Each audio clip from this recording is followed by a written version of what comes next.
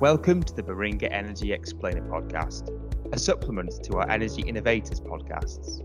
Through our Explainer podcasts, we aim to explore at a more fundamental level a key theme discussed in one of our client-facing podcasts. We hope that this provides some valuable context and clarification of those more in-depth conversations with our clients for listeners who might not be highly involved in that area of the industry. Hello, today we'll be discussing the theme of temporary power.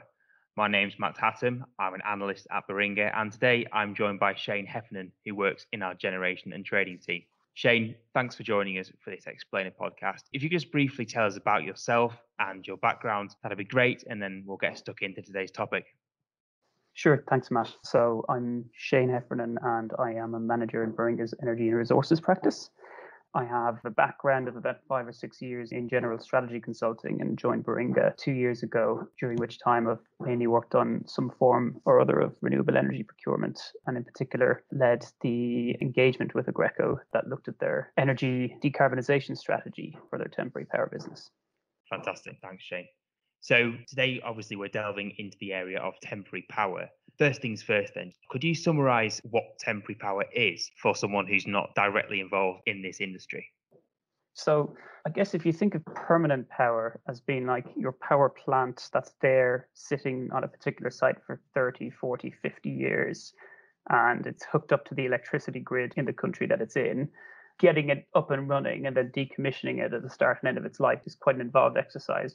Temporary power then is much more nimble, mobile. Let's roll it out within a matter of weeks or months. It's only there for a matter of weeks or months, and then we can pack it up and ship it off somewhere else. So I guess that can be either hooked up to the grid or it can be completely in isolation and delivering power where there isn't any grid.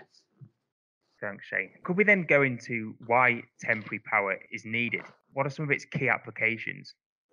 I think two broad applications. One is where the need is really temporary. So if you think about things like touring events, music festivals, sports events, where they need quite a lot of power that they are going to struggle to be able to draw from the grid. And it doesn't really make sense for them to sort of go through the process of trying to get it from the grid. And they therefore can benefit from a temporary solution that's only there for a matter of weeks or months. I think construction is another big example of that, and some of the extractive industries as well.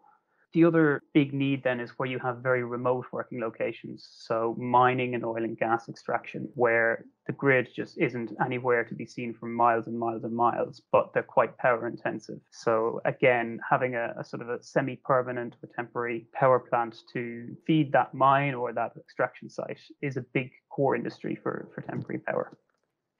Thanks, Shane. That's great. Just one point there that I found particularly worth noting is just the variety of different sectors that the provision of temporary power plays a role in. From events, you've got mining, oil and gas, construction. Yeah.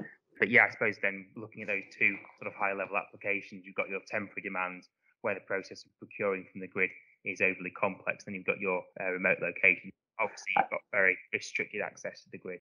And on top of those, you have a lot of maintenance work that goes on in plants. So, whether it's general manufacturing or chemical refineries, they will have maintenance periods where, for whatever reason, a particular part of their plant is shut off from access from power, or they need power in some area of the plant they don't normally have it.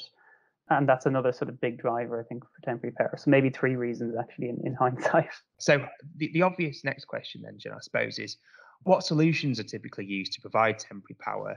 And to what extent, I suppose, does this vary depending on some of the different uses and applications you've just mentioned? So Carson's quite clear on this in the podcast. Diesel has been and continues to be king in this industry.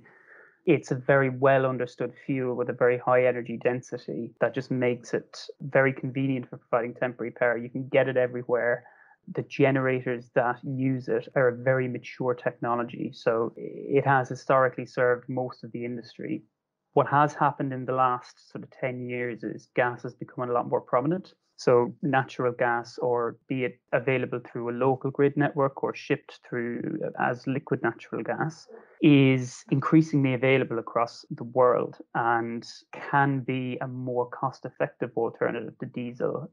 That's great. Thanks, Shane. So we're saying it demand's predominantly met by diesel and gas. Diesel's typically been preferred just due to its availability and high density, but gas is growing in its share, especially in those use cases where the need is longer term. Yeah, and to give you a flavour of those use cases, you get a lot of utilities in developing countries where population is expanding quite quickly, but the ability of the grid infrastructure to cope with that is not keeping pace. And quite often they will go to a temporary power provider and say, is there a solution you can give us to provide enough power for a small town or a small city for the next 2, 3, 4, 5 years while we reinforce the grid infrastructure that we need to properly serve those people over the long term? I mean, obviously, Shane, we're keen to look at temporary power through the lens of energy innovation. And you've mentioned the prevalence of diesel and gas. What are some of the key decarbonising technologies associated with temporary power?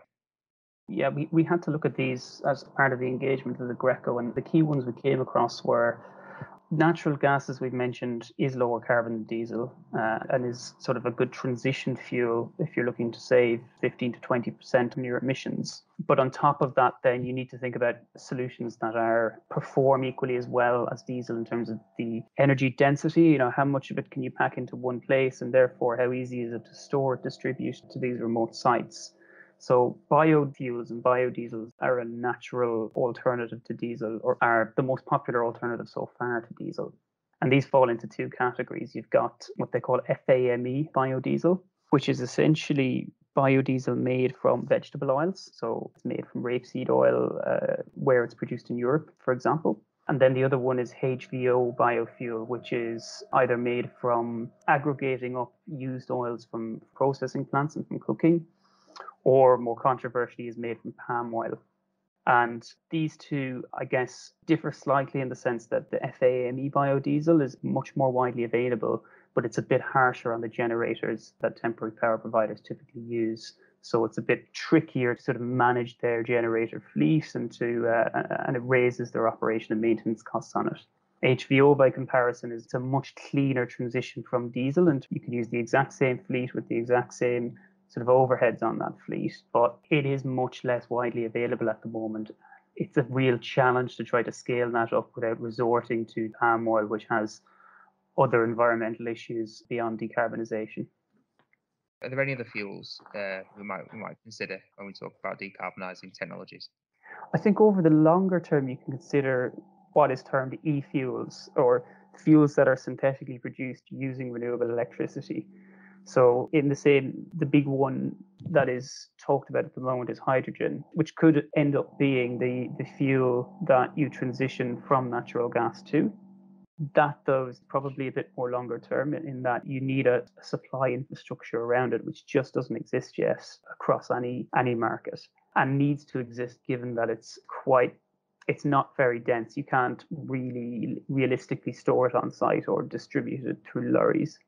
You then you could have e-fuels that are liquid. You could synthetically produce diesel through electricity, but again, I think that it just isn't economical at the moment. It won't be for a number of years, but probably is the end game. And I think there's a lot of focus on that in aviation and other transport vectors, which, to be honest, are kind of themselves are as much of a driver of where temporary power is going to go as temporary power is, because they use these fuels more than temporary power does. So I suppose we're talking then biofuels, and the most popular of which will be the FAME biofuel and HVO biofuel. And then you have your e-fuels as well, which come in both gaseous and liquid forms. I think then in order to understand the commercial viability of some of these decarbonising sources of fuels, it's probably worth spending a bit of time just understanding the temporary power business model. What does a typical temporary power business model look like, Shane? And what are some of the key drivers of value for participants in this market? So again, like I described the temporary power market, I'll start by almost contrasting it to the permanent power market. In permanent power, you have an upfront investment in an asset that then is typically owned and operated by the same person and utilized by the same person or entity over its lifetime. Granted, it may get bought and sold a couple of times. With temporary power, it's much more like renting scaffolding for your house or a forklift or something. It's plant that is owned by a company and rented out to many times over to different entities in different places. And I guess a couple of key contrasts with the permanent power market is there are different expectations on your rate of returns. It is typically seen as a more profitable market. And then there are different sort of critical success factors for returning those profits. So there's a challenge there around how generic or modular you can design your package that you offer people so that you can serve as many customers as possible. Then how long the products last for is also critical. These are typically bought up front and then used over a life cycle of maybe 8 to 15 years. And most of the sort of cost on your profit and loss account is on the depreciation of those assets. So how long you can make them last has a huge impact on your bottom line. And this has big implications then when you think about switching from diesel to other technologies, such as batteries, which have a much less proven asset life.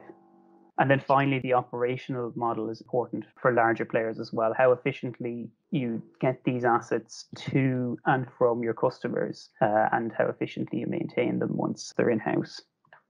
I suppose then we're talking about three key drivers of value here. So the first would be almost the utilization of the asset and how can you serve as many customers as possible using as few products as possible. The second would be your asset lifespan and how you can obtain value throughout the lifespan of the asset. And then finally, it's the efficiency with which you can deliver that asset to the consumer and all those additional operational considerations. I guess on top of that, you have a strategic choice as a player in temporary power, whether you want to be very transactional or whether you want to offer a very bespoke service. So a transactional player might just do your sort of bargain basement diesel generators, plug and play, very little advice around it. Whereas, the sort of other end of the spectrum is, well, if we want to make more profits and we want to sort of scale our business more, we need to think about what advice or services can we offer on top of the basic temporary power provision through the generator. I guess that's where organizations like Aggreko try to specialize on sectors where that is really a value add. So things like major events where, frankly, I guess the customer requirement is very complicated. They don't just need power provided, they need it to be moved around and managed quite a lot. So there's an extra, almost fourth value component there. Just sticking with Aggreko here, I think a good way to end this explainer, just because the role of the energy transition is certainly an area that Carsten and Dilesh cover in their discussion. It'd just be great to get your view on what do you think are the main challenges and considerations for companies like Aggreko as they transition towards low carbon fuel sources for providing temporary power? I think one big challenge they have is how valid is the rental model in some of the areas that they want to play in. I think the mining sector is a great example where a lot of mining companies are looking at doing microgrids where they're in remote areas, places like Australia and parts of Africa and Latin America that have really good solar resource and have mines in really remote locations. And therefore, economically, it makes sense to do a microgrid. Just going back there, would you just be able to explain what you mean when we talk about microgrid? So a microgrid is essentially a self-sufficient power system that often isn't hooked up to the main electricity network infrastructure in a country. So an example might be a small plant of solar panels with some batteries to sort of manage and store that energy and all the kind of network and cabling around that to supply that energy. So we're talking about, a mini power system capable of powering a single mine or a single village or, for instance, a single university. They can pop up in both remote and familiar locations. Sounds like there's so much potential here in this area of temporary power. And yeah, definitely this theme is explored in some more detail in the podcast with Carsten. Shane, look, this has been a fascinating conversation. Thank you so much for joining us on this explainer and for giving us all your great insights on temporary power. If you've just listened to our explainer podcast on temporary power, why not take a listen to our recent discussion with Carsten Renke-Collon, Director of Future Technologies at Aggreko. We have a conversation with Carsten around some really interesting areas in the temporary power space and the way in which Aggreko is adapting its business to move away from diesel towards cleaner fuels for temporary power. You can listen to this conversation by following the link in the bio. please hit the subscribe button to keep up to date with our latest podcast releases and hear more from Baringa and our energy innovators. If you have a question or a comment about the podcast or would like to learn more about Baringa, please email us at energypodcast@baringa.com or visit our website linked in the podcast bio.